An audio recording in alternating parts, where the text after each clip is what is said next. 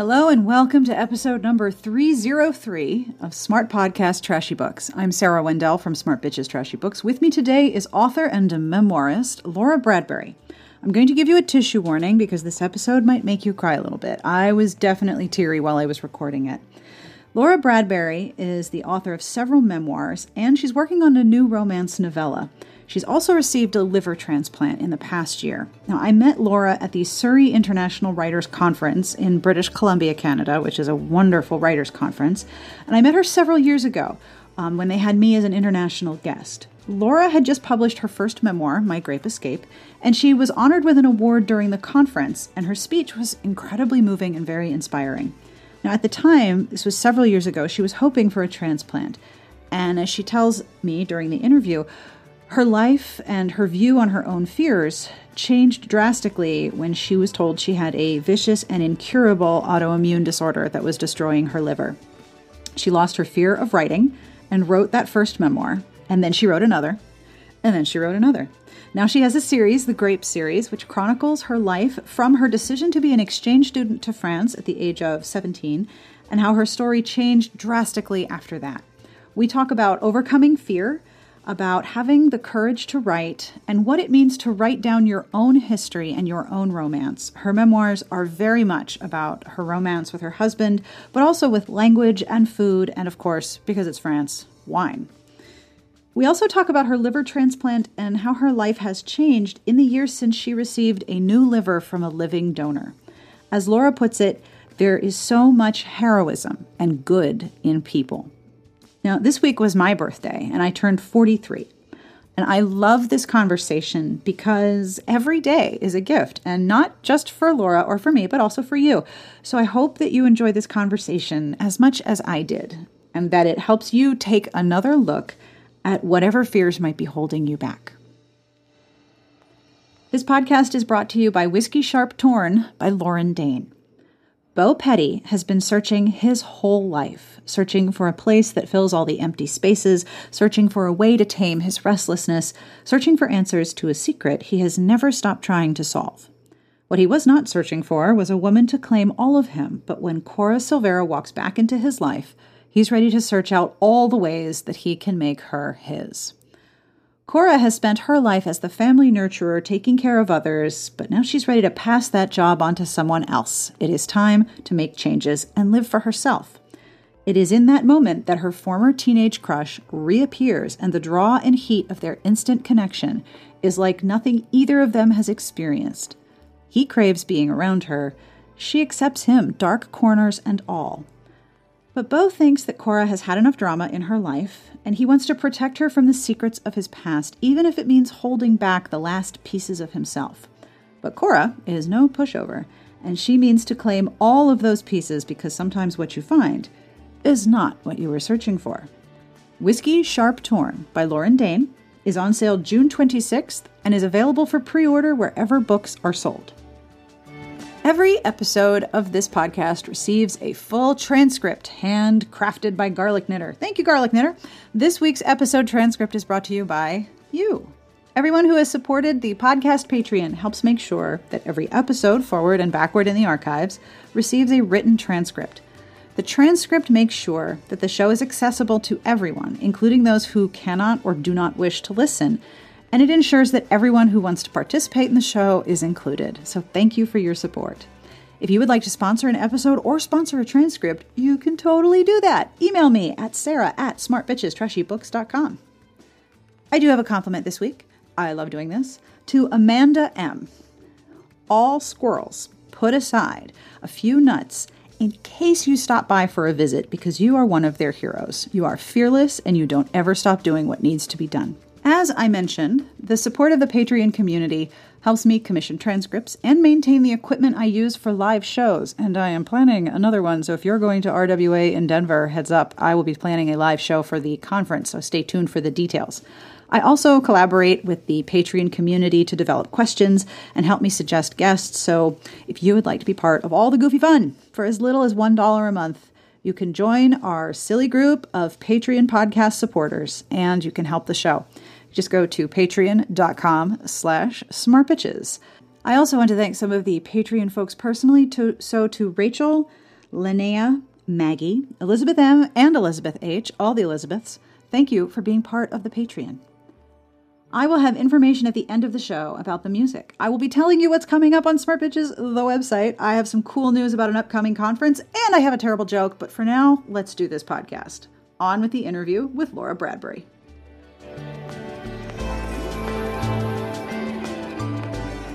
My name is Laura Bradbury, and I just published my fifth memoir about my life in France. It's called My Grape Paris.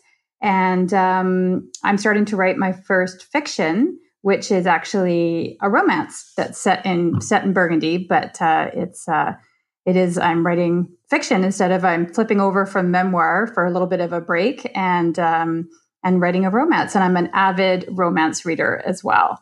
Wonderful. Okay, because I want to hear all about that. Yeah. Now, you started writing a memoir series about your life, hence the word memoir, and also about your romance with your husband and also with food and with wine. Yes. Like a multi-layered romance, these memoirs. How did these memoirs come about? Well, I always wanted to be a writer. And I had been starting novels, but never finishing anything for about 10 years prior to beginning writing my first memoir. And I think now I look back on it, I was just scared to ever take anything kind of beyond sort of 75% completion, because then you can be judged on it. And that prospect was terrifying, because for me, writing was always the one thing that I really held close to my heart and that was very, very important to me. And so it was really fear of judgment and fear of failure that was blocking me. And then just before I turned 40, I was totally out of the blue diagnosed with a genetic, very rare, incurable autoimmune liver and bile duct disease called PSC. I was all of a sudden facing possible death, and that fear completely made the fear of failure and the fear of being judged for my writing. It made it completely obsolete. So I sat down the next morning after being diagnosed, and I started writing my first memoir, which is My Grape Escape. And I didn't finish until I published it about 10 months later. And it was in 2013, I believe. And that was a really great time to get into self-publishing, because there wasn't a lot of other books on the market, and it immediately became a bestseller. Shortly afterwards, I had to go on disability because of my disease. And writing was really a lifeline for me. And it was wonderful for me to be able to, in writing the memoirs, go back and remind myself of all the wonderful experiences I had. And then also it was because I wasn't sure I was going to be around anymore for my three daughters with facing this disease. And I really wanted to leave a record of of where they came from, that they came from a place of such love, and sort of little lessons that I could embed in the memoirs that they could choose to access at any point if they wanted to, if I was no longer around. I remember hearing you speak about your memoirs when I first met you at the Surrey International Writers Conference. That's right. And I believe you received an award, and forgive me for not remembering exactly what award it was, but I remember you telling everyone, because we're all crying, because at that point you were maybe a year or two post-diagnosis, and we're like, yes, and it was a very scary time. Yeah, your liver was not your friend. No. And you put a Post-it note on your laptop. I remember you talking about that. Yes, I forgot that part of the story, but that's true. So I woke up the next morning after being diagnosed, and all of a sudden, my whole life had just turned on its axis in a minute. And I'd never had health problems up to this point in my life, been an extremely luckily healthy person. And all of a sudden, I was facing the prospect of a terminal illness. And so the next morning, I was obviously consumed by dread and everything when I woke up. But I got up, I went downstairs, even kind of almost not knowing what I was doing. And I opened my laptop, wrote on a Post-it note fuck you, I'm not dead yet. Don't know if I'm allowed to say that. Oh, you can curse all you want. All the cursing is welcome.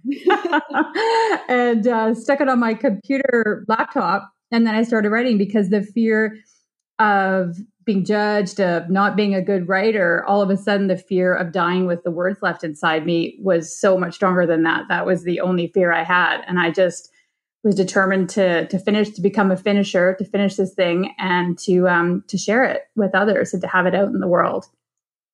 Now, your condition, CPD, is that right? No, it's PSC. It's a real mouthful. The long term is primary sclerosing cholangitis, and it is a real mouthful. That is a bit. What were the symptoms? What were the symptoms that led you to getting this diagnosis? Well, actually, the surprising thing is I didn't have hardly any symptoms. There was a few random things that I had that kind of felt off in a few ways, but nothing significant to lead me to even to go to the doctor. In fact, I was feeling so healthy. I was running 10Ks. My husband and I were juicing kale. We grew in the garden. And we had reapplied for disability and to extend our life insurance because we'd had our third daughter. And we'd moved back to Canada from France. And we were feeling so incredibly healthy that we thought that would be a good time to do that. And it was in the life insurance and disability insurance blood testing that they saw my liver enzymes were through the roof. And then that led to a series of other tests, MRI, liver biopsy. And they quite quickly diagnosed me within about a month and a half. So it was really completely out of the blue. Yeah. And then afterwards, very quickly, I did become ill. So it was good that I was diagnosed, that we knew what we were dealing with. I began to develop infections in my liver and my bile ducts that basically were permanent. And so I would have to go for frequent hospitalizations where I was on IV antibiotics, and several times I went septic, and I was always dealing more or less with a barely controlled case of sepsis, and I became very jaundiced, exhausted by the last year and a half prior to my transplant last year.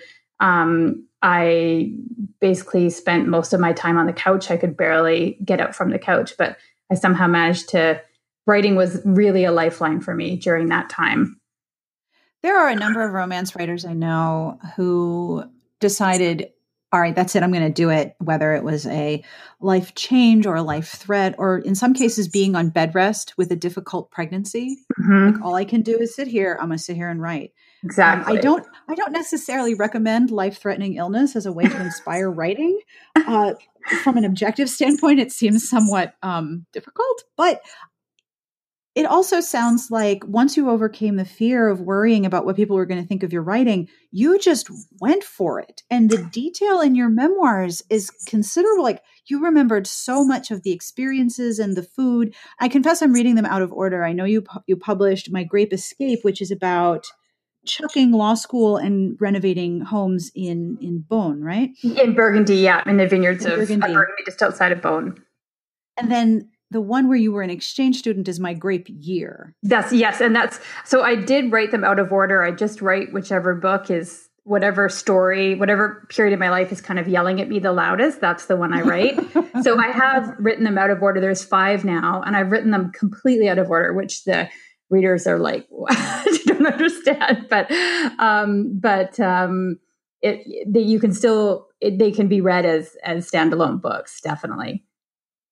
So my Grape Year is your story of becoming an exchange student to France as a 17-year-old or an 18-year-old. I was 17 actually when I went over there. Yeah.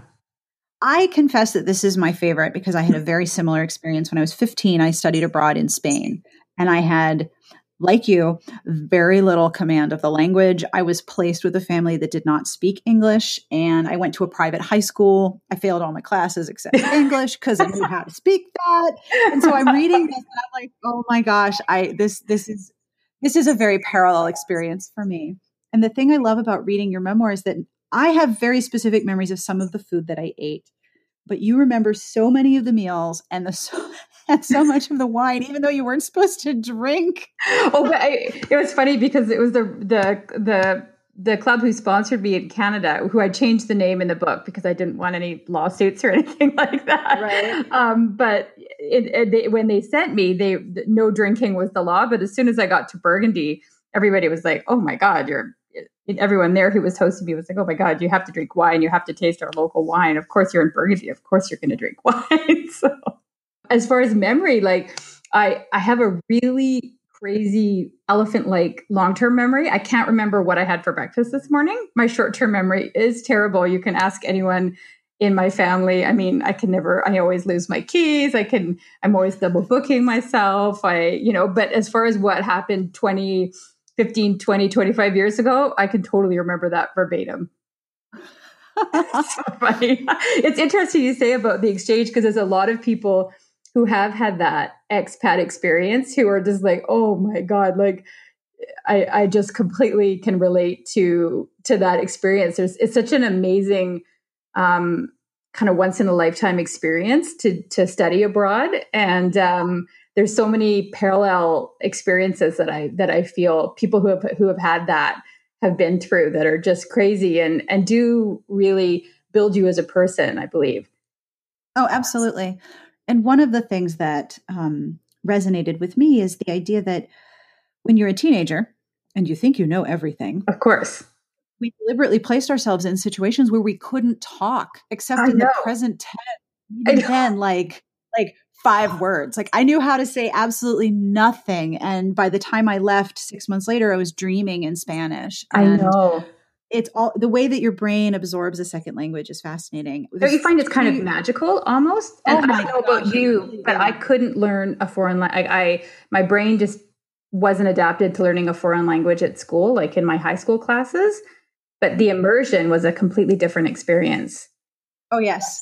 Last year, I was in Paris and I was having dinner with my husband and I'm trying to learn French. And my brain is like, listen, you get 2. You don't get 3. You get 2 languages. The third is like really a challenge because I'll go for a French word. My brain's like, oh, the thing that's not English, here is Spanish. This is what you get. Exactly. But I was sitting next to this couple and I'm a horrible person and I have no manners, but I couldn't help but notice they were talking in American English, Spanish, Spain Spanish, and French, like in and out of all 3 languages. Wow. And I was like, I am so sorry, but that's amazing. And I was talking to them about learning multiple languages and how they fluidly move from one to the other. And I remember something that the wife said. She said, when you learn another language and then you learn another language after that, you learn how much you don't know. And it makes you very humble. Yes. And I was like, yes, that is it. Because you get a massive dose of humility as a teenager when you think you know everything and suddenly you can't even talk. Well, and you have this identity as a teenager. You're pretty confident. You know who you are, and you're known as like a funny person with like a wry sense of humor, and all these things that you're known of. And all of a sudden, without words, it's like the Little Mermaid. You're stripped of that, and you have to figure out who you are without that. And I think it's a very character building experience. It really is. The thing that I always found so horrible when I met you and you were going through gradual and terminal liver failure at that time was that you're married to a French dude and you own property in France and you could not drink wine. Seriously, someone up there in the sky when I was diagnosed, because before, so my husband and I had developed we lived in France I've lived in France quite a few times over my lifetime, but my husband is from Burgundy, from the vineyards in Burgundy. All our friends, all his family are winemakers, are involved in the winemaking trade somehow. His parents used to own vineyards, and it's just so entrenched in life there. We went over back there for 5 years with our two oldest daughters, and actually had our third daughter is born in Beaune. And we developed 4 vacation rentals that catered to clients who are interested in coming to France and wine tasting, visiting the vineyards. And I've always loved wine tasting. I've obviously been privileged to taste some amazing wines. And then I was diagnosed with a liver disease that had nothing to do with drinking. That was an autoimmune liver disease. In the morning I was diagnosed, I kind of looked up at the ceiling of the doctor's office and I was like, seriously? Really? Of all the ironies, it was, and I was even thinking of going back to France at some time and doing this this sort of professional wine tasting marketing course that's offered by the Wine Institute there. And yeah, I was just like, really? Life's great ironies. Oh man, I just felt like it was some sort of sick joke in more ways than one. Now, your story has a very happy ending. You had a liver transplant from a living donor. I did. It was a very arduous journey. Anyone who's been through transplant, I think, can tell you it's one of the toughest things that you go through in life. There's a real shortage of organ donors in North America, and our systems are opt-in. And just because of the power of inertia, there's so many people who would be organ donors, but just have never actually made that leap to sign up. And so I had many doctors be totally blunt with me and said, if you, given the nature of PSC and the way that it develops and the way it's developing in you, you'll be dead before you ever get an organ from a deceased donor. There's just not enough organs out there. And the way that they're prioritized, people with PSC are at a disadvantage. And other diseases, people who have cirrhosis from drinking or drug abuse or other diseases like hepatitis, they're prioritized first. And they said to me, you'll never get a deceased donor organ. So you have to look for a living donor.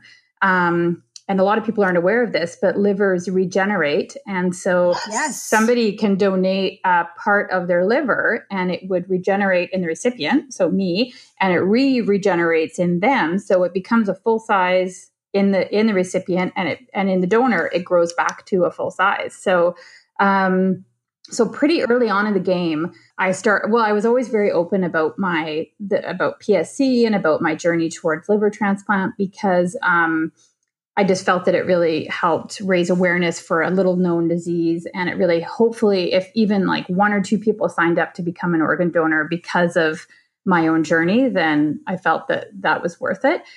And so I put the news out, pretty early on that I was going to need to have to probably look for a living donor if the disease didn't kill me first. And that was a big if, because there was many things that any of these episodes of sepsis, they could have offed me pretty quickly.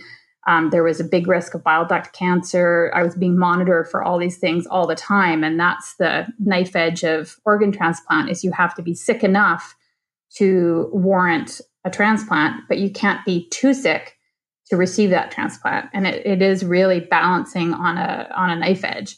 Finally, about 2.5 years ago, I was accepted into the transplant program at the University of Alberta in Edmonton, and they really specialize in live donor transplants, which is why I went there. I had a high school friend who came forward and wanted to donate, and he was considered a match, and we even had an OR date that was set like 2 weeks from that point. And then one of the surgeons said that he had an extra bile duct, and it wouldn't work for us to link up well in the surgery, and it would create more complications for me.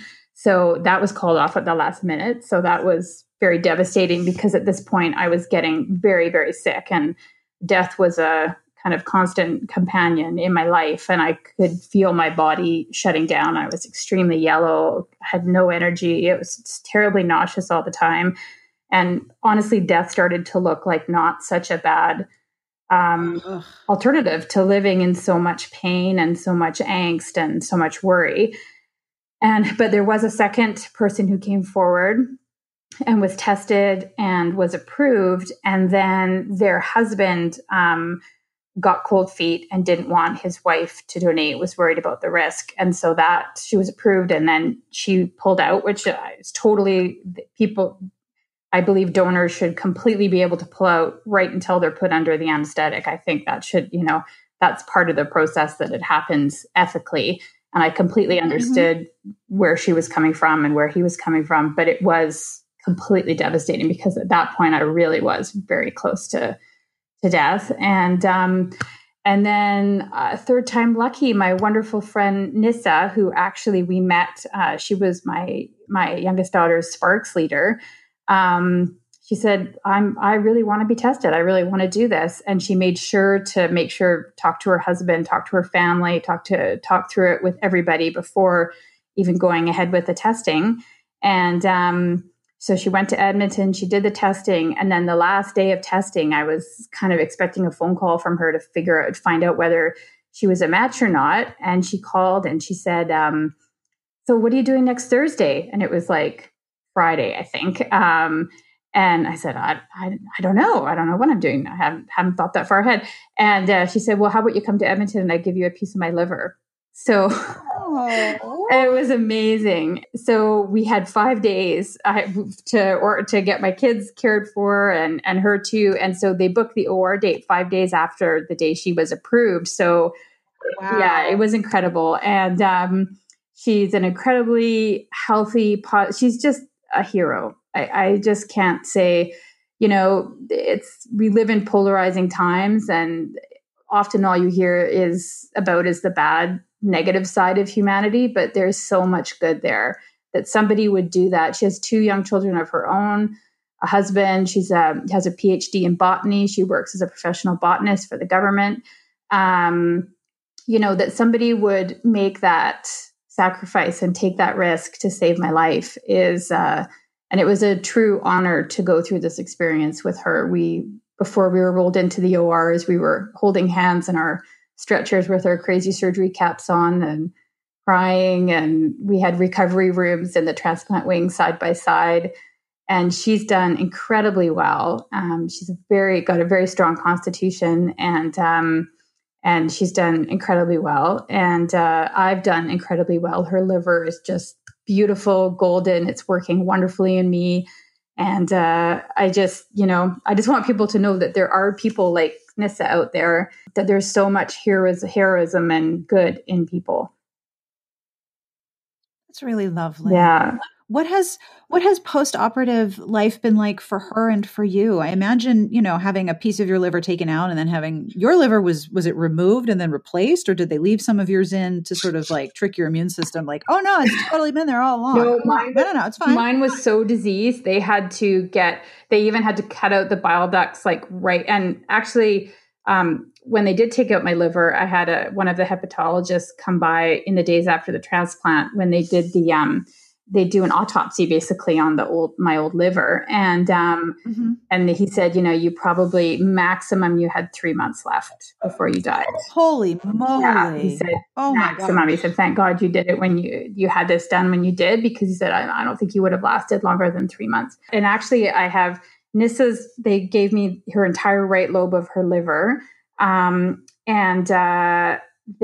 actually have, bile ducts donated from an anonymous donor that they used to attach her liver to because they cut everything right down to the root for me. And then I'm alive because of Nissa's liver, an anonymous donor's ducts and vessels that they used to reattach them. And I also received 5 pints of donated blood during the surgery to keep me alive.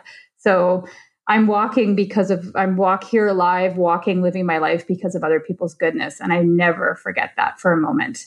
And Nissa the recovery is pretty brutal. Like Nissa did very well, but she had a few days of really severe nausea and stomach upset and stuff, because all of a sudden her liver went from full size to just her left lobe in the time that it was regrowing.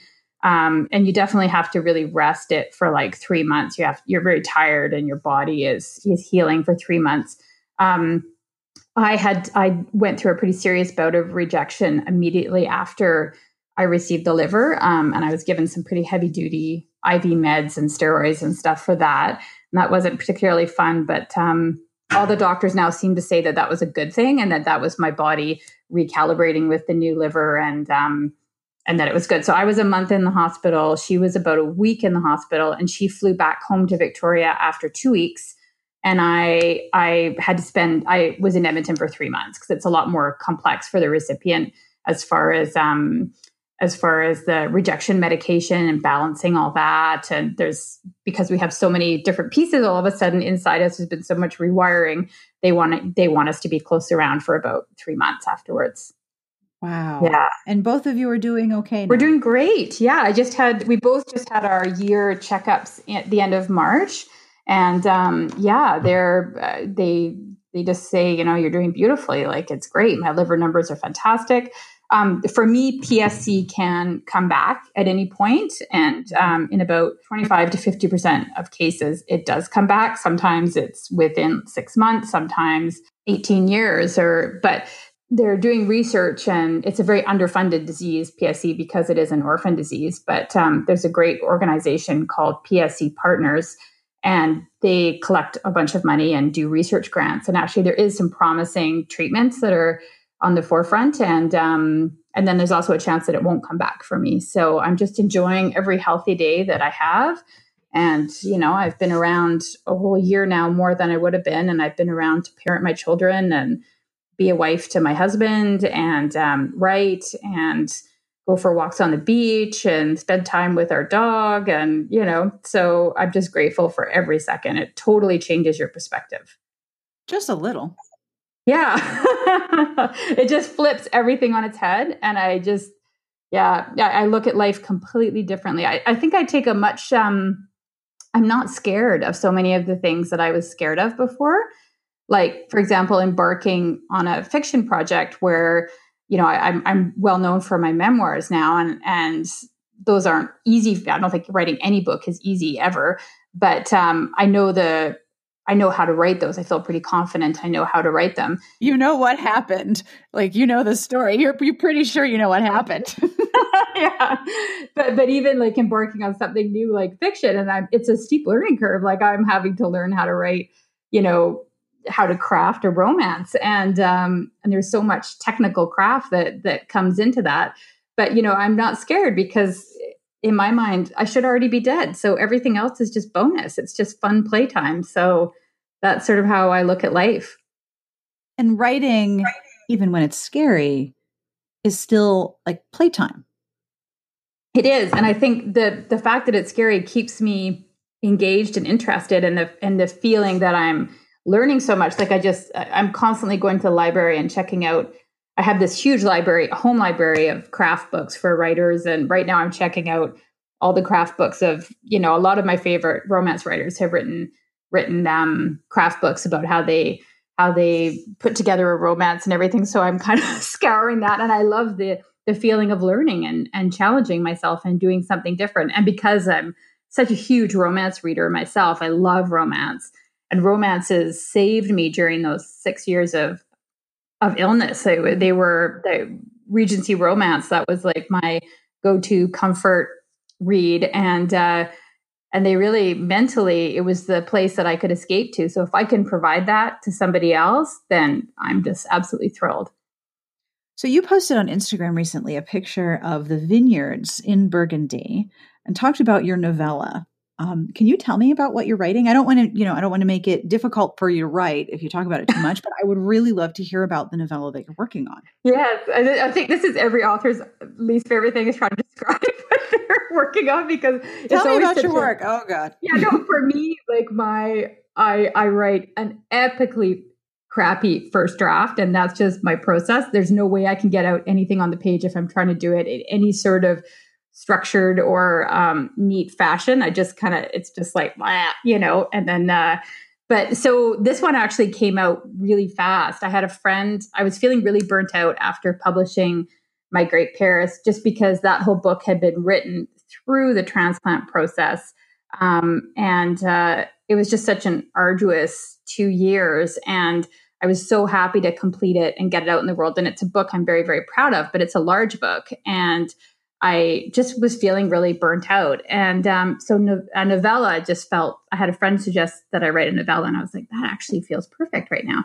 And then sat down one morning, and I had, there's a lot of inheritance issues with vineyards in Burgundy. And there's people who lease vineyards, and the lease lasts the lifetime of the owner of the vineyard. So this is a case where there's a very hardworking female winemaker who actually lost her husband in a vineyard accident 6 years previously, and has been working and developing the vineyards that were left to her by this lease that her husband enjoyed. The vineyard owner, who is also her mentor, passes away. And then she actually co-inherits the vineyards with his grandson, who is this like playboy winemaker and basically the antithesis of everything that she stands for. She stands for grit and hard work, and he's all about publicity and marketing and the glam side of winemaking, and she's the earthy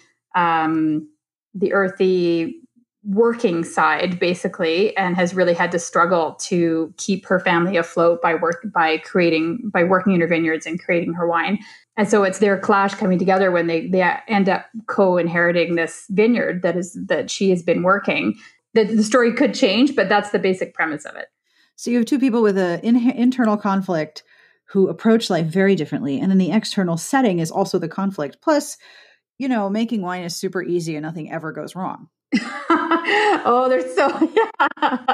I think, there's so many people who I don't know, they look at winemaking as like a glamorous activity, but it's basically farming, it's farming. And so I've had my friends the last few years, not last year, but the previous years before that, who had like 70% of their grapes wiped out by hailstorms just before the harvest. It was devastating. These are my friends who are living through like having no stocks of wine to sell, and all their hard work of all those months gone in about a 5-minute period when the hail just rains down and destroys all the grapes.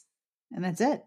Yeah, and that's it. There's no grapes, there's no wine you can make from them. So, and the friend whose photo I posted, she grew up with my husband Frank in this little winemaking village in Burgundy where we have our rentals. She is the grittiest person that I have ever come across. She's just such a hard worker, and she's so pragmatic about her work, but at the same time, she's a real artist. She creates these amazing wines, these pure, unfiltered, beautiful wines, getting the most out of, and I just love that contrast in a person. One thing that's with my memoirs, I have felt frustrated from a marketing perspective because they're very romantic. Like one reviewer said, these are the most romantic memoirs I've ever read. Like the romance is front and center in all of the memoirs. And yet, the way the categories happen on Amazon and stuff is that it's hard to access fellow romance readers like me because they're stuck in the memoirs section and people don't tend to go there for romance. So I'm hoping this will be sort of a crossover book. I also agree that the approach of writing a novella seems a little bit less intimidating than writing a novel. Mm-hmm. But mm-hmm. I also did that. I wrote a Hanukkah novella. Which I read and I loved. Oh my gosh, you've read it? Oh my gosh. Yes, I did after we met. I totally read it. I bought it and I read it and I reviewed it. And yeah, I loved it. Oh, wow. Thank you. Yeah. But I remember I'm like all embarrassed now. I remember very clearly thinking, yeah, novel's too hard. You could do that. You could do it. You can do this. A novella. Yeah, you can do that. And then I think of all the words that I've written on the website, that's like 9 novels. Totally. And of course, with the memoirs, you've written 5 easily novels with each one. They are substantial. They're substantial stories. Yeah, the last one was My Grape Paris was 122,000 words. So that's 2 novels. It's a big book. Yeah, it's a very big book. So and just actually for writing My Grape Paris, so I wrote before the transplant. I thought I had a rough draft before the transplant, but with a really advanced liver disease, like I had, you get something called hepatic encephalopathy, where your liver is not processing anything really in your body anymore. So you have a buildup of ammonia in your blood, which causes good. Yeah, no, which mirrors dementia. Basically, you have dementia symptoms from all this ammonia. And so I thought I'd written a rough draft of My Grape Paris prior to the transplant. And then I went back to editing it a month to the day that I had my transplant, when I finally got out of the hospital. It was like Latvian. I don't know what I had written. I was rereading it. I think this isn't even English. I don't even know what I wrote here. I was, at the time I was hanging on, trying to convince myself that I was functioning okay, but it made no sense. So I basically had to start right from the beginning again. So I basically wrote My Grape Paris twice. A novella just seemed really fun to kind of dip my toe in the waters of romance writing, and a little bit quicker gratification, which is always nice. Yeah, I just really wanted to learn how to write romance because I love romance so much. Well, I've seen many a person tell me how easy it is to write romance. They'll just take a weekend someday and write one. And it is not easy. It is Oh my not easy gosh, at all. no. Like sex scenes are so hard to write. Very difficult. There is so many well-written ones out there, but there's so many poorly written ones too. And it's difficult. Yeah, I've written a few and I know I've got to go back and rewrite them because it is really, really difficult. Yeah. I chickened out. I decided that I would keep mine within the realm of YA, thinking that maybe there would be a sequel. Maybe I would send copies to summer camps. I mean, they're adults and they acknowledge sexuality and they talk about desire. But I was like, yeah, I can't. I just chickened out. I didn't do it. Well, in my memoirs, like as much as they're very romantic, they're definitely closed doors. Like I make allusions, of course, because I don't have that much money to send my entire family to therapy from now to eternity. So I was, out of respect for my husband, who already is not crazy about the idea that I write about our lives and stuff. And, I definitely kept a closed door. So the writing the full on sex scenes is a new thing for me. And yeah, it requires a lot of skill, technique, and craft. It really does. And it is a very delicate process. Yes. I also think that for those people who aren't fully fluent in what it means to read romance, you don't understand the power of creating intimate arousal in a total stranger through the words you're writing down. Like that is a big deal. Oh yeah. Yeah.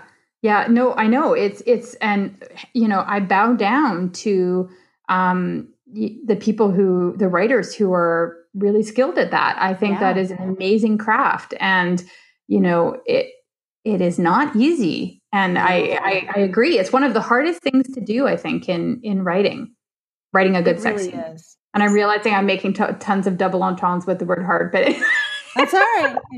It is a standard occurrence when you're talking about romance sex scene. You just have to push through.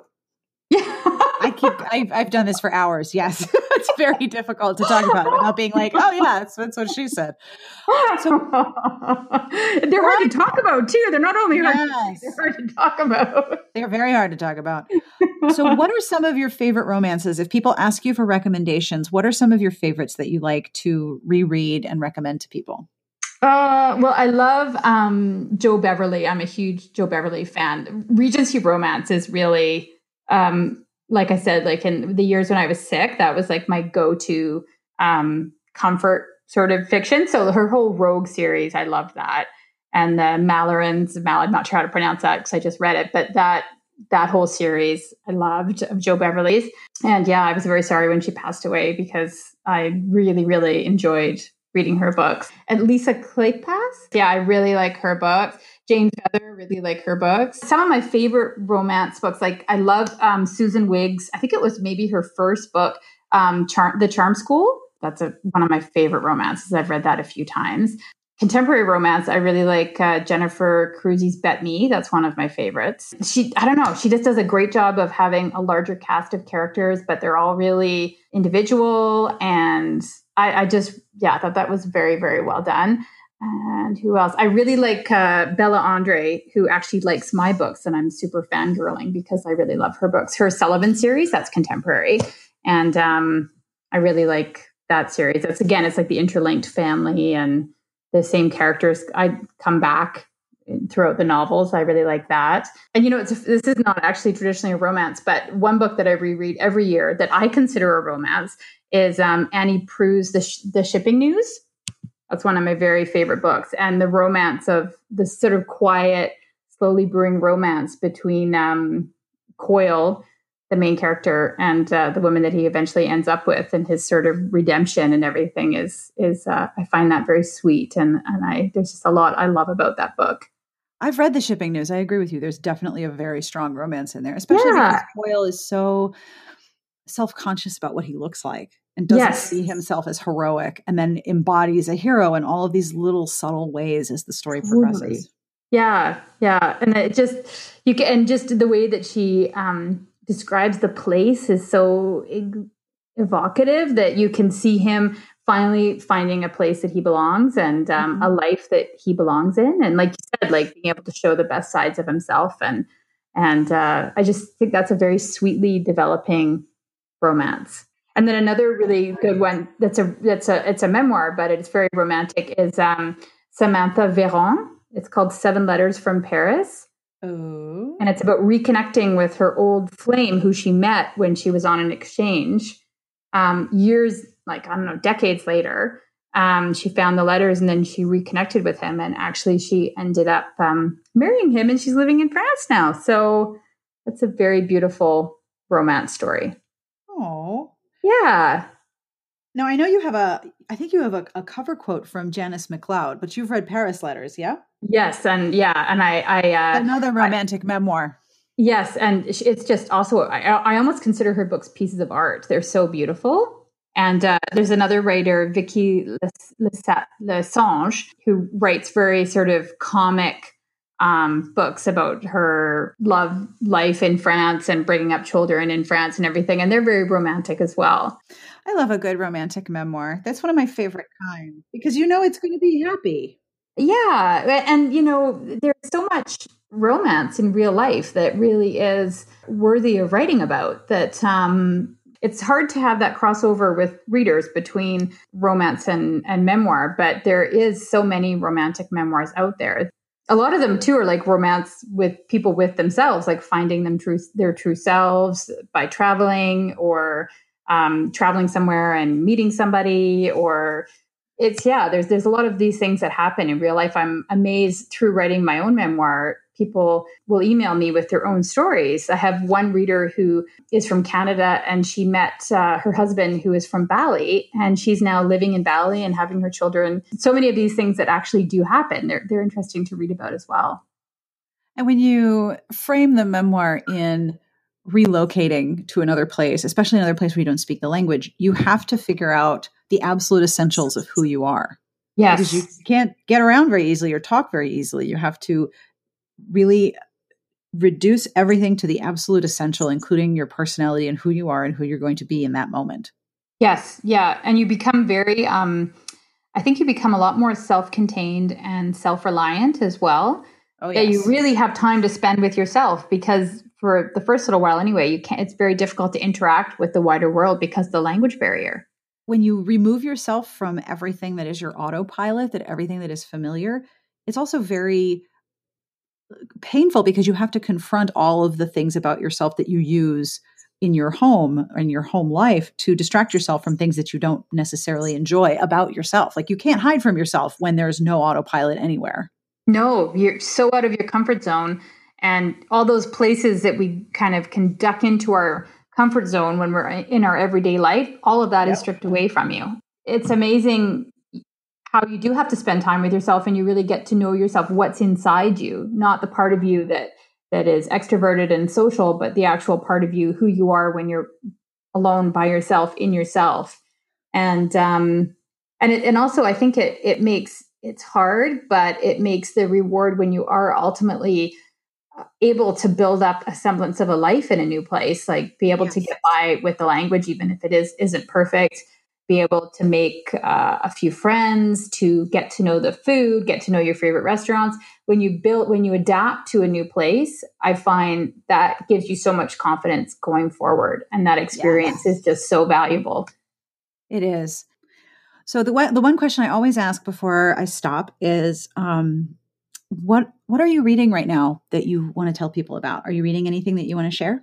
I'm actually reading Kate Morton. I've gotten onto her. So she's reading, she writes these amazing kind of intergenerational saga books. I'm reading The Lake House by her. And I just finished The Forgotten Garden. But they always do have a romance element to them. Really, any book that doesn't, unless it's like a science book or something, if books don't have a romance element, there's not a lot of books without a romance element that really capture my interest for very long. But her books are amazing. They're these like epic kind of historical fiction, but these like family mysteries that solve, but they always have really satisfying, good endings. And they're just a really great read. Nice big read. Yeah. So I'm on her second one, The Lake House. And I think she has one called The House at Riverton that I'm kind of looking for in the bookstores. And then I think she has a new one that's either just come out, The Clock maker's daughter or something to do with clocks, I think. And anyway, I'm really enjoying her books. She was a great find. Saying that if you're reading a book and there's no romance, what's the point? Reminds me of one of the people in your memoir who, when you first get to France, is like, if the food isn't good, what's the point? Yeah, if it doesn't taste good. Because I was brought up with North American, where it has to be healthy, like steamed broccoli and like salmon fillet, but like totally bland, tasteless. But it's good for you, so you should eat it. And in France, they're like, well, if the food doesn't taste good, then like don't eat it. Why would you eat food that food is supposed to taste good? Like that was a revelation for me. It was something to be enjoyed. Period. That's it. Yeah. And if a book has no romance, there's no point. That's what I'm like. If things don't have a romantic story, then somewhere in the story, then I'm just really not that interested. So what happened to the Post-it note that you wrote? Did you frame it?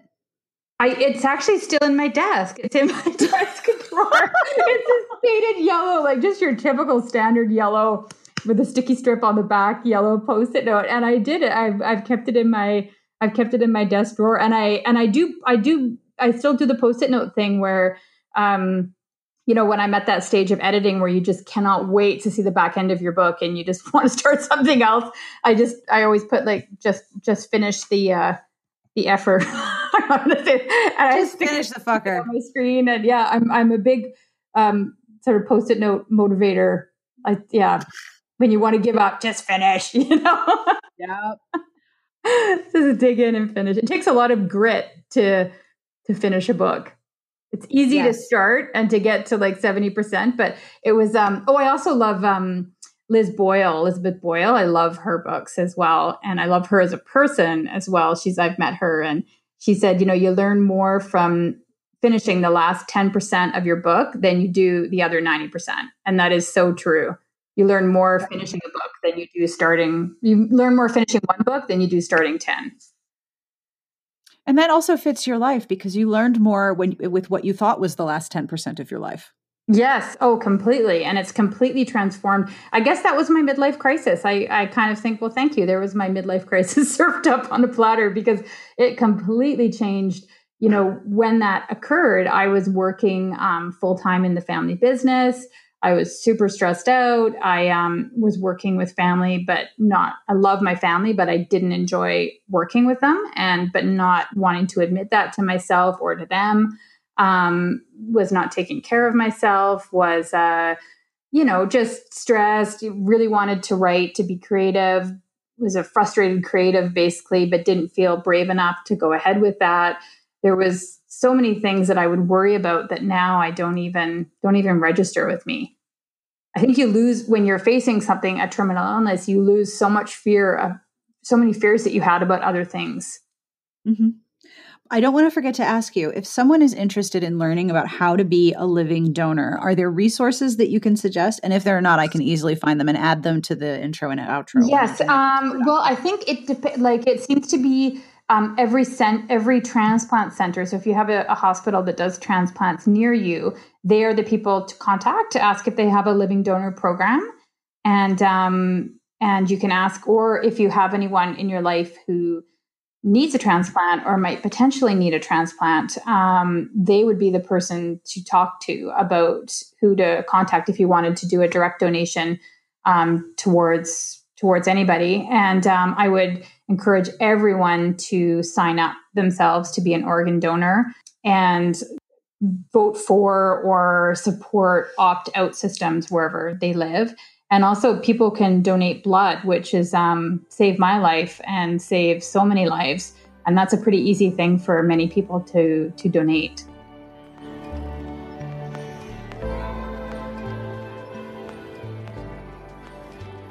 And that brings us to the end of this episode. I hope you enjoyed this as much as I did. You can find Laura at her website, laurabradbury.com. I also recommend her Instagram. It is really beautiful. She's a great photographer, and her Instagram handle is Laura Bradbury Writer. You can also find her newest memoir, My Great Paris, wherever books are sold.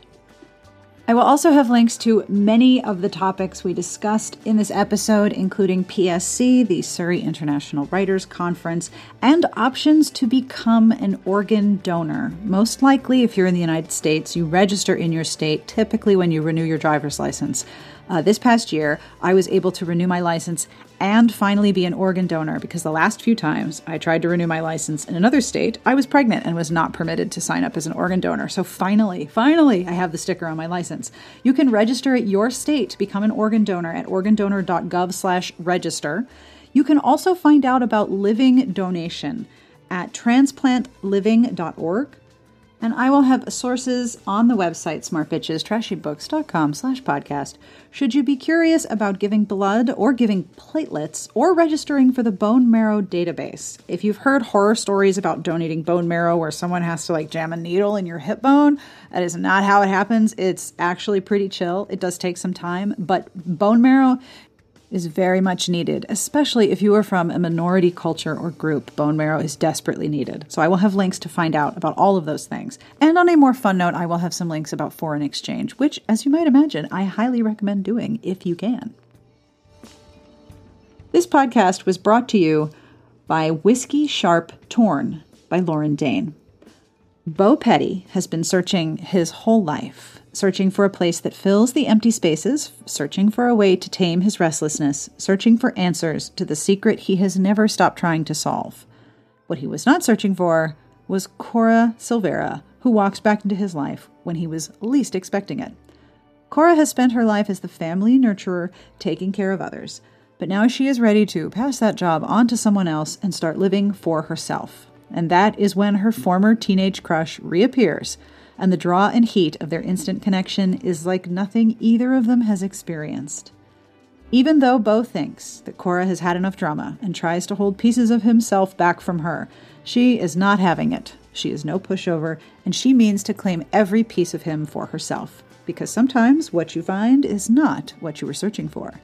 Whiskey Sharp Torn by Lauren Dane is on sale June 26th and is available for pre-order wherever books are sold. This week's podcast transcript is brought to you by everyone who has supported the podcast Patreon. Thank you very much.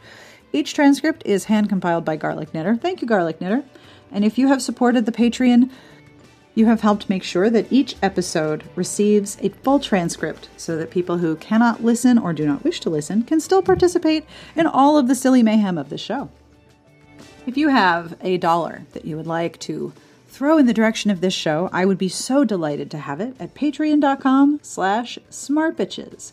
I also want to thank some of the Patreon folks personally. So to Catherine, Ellen, Sandra, Teresa, and Lara, thank you so very, very much for being part of our Patreon.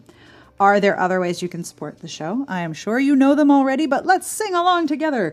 You can leave a review wherever and however you listen. You can tell a friend. You can subscribe. Whatever works. Thank you for hanging out with me each week. And of course now Orville has joined me on the desk and I have to move things out of the way before his gut lands across the desk. Are you ready to sit? Or are you just going to spin around? All right, so Orville has things to tell you. He would like you to know that I haven't fed him in 9 years.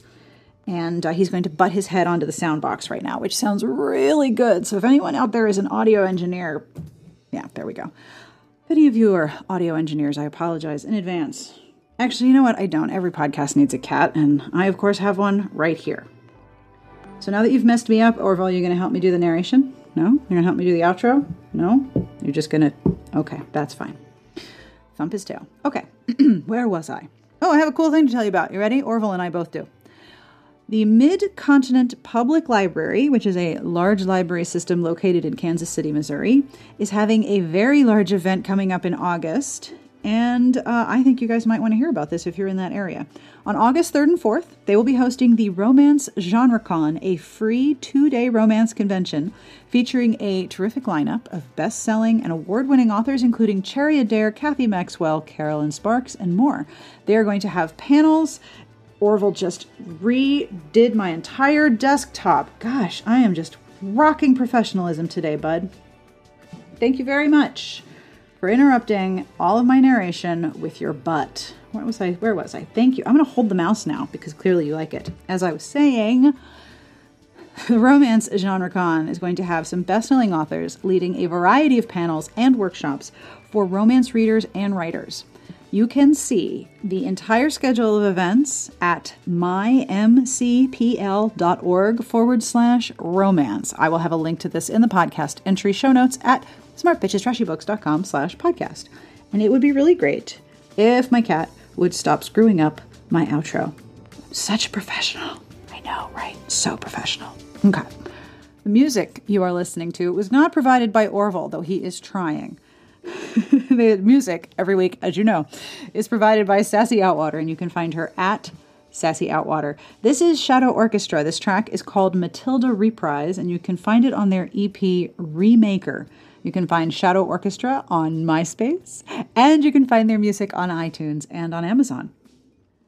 Coming up on Smart Bitches this week, we have many nifty things, including Hide Your Wallet Part 2, better known as Bookbeat. We are going to take a peek at some books that we've heard about and we want to read as soon as possible. We also have another Bachelorette recap coming up, reviews of some new books and some books from our library stacks, and a new edition of Unlocking Library Coolness, which is one of my favorite columns to write. And as I mentioned, I will have links to all of the books we discussed, as well as links to ways to become an organ donor, ways to learn more about PSC, and if you'd like, ways to become a foreign exchange student. Again, highly recommend it. But as always, I end with a terrible joke, and this is pretty bad, so I'm really excited. Okay? All right. What has 2 butts and kills people? Orville does not know, and he's very annoyed. What has 2 butts and kills people? Zeb wants to know, too. This is a great joke. An assassin. Assassin. That joke is from LeCrowing on Reddit, and it's terrible, and so I love it dearly. What has 2 butts and kills people? An assassin. I love wordy nerd jokes. Those are the best kind of jokes. So on behalf of Orville, who is now occupying 75% of my desk, and Laura Bradbury and everyone here, we wish you the very, very best of reading. We hope you have a wonderful weekend, and we'll see you back here next week.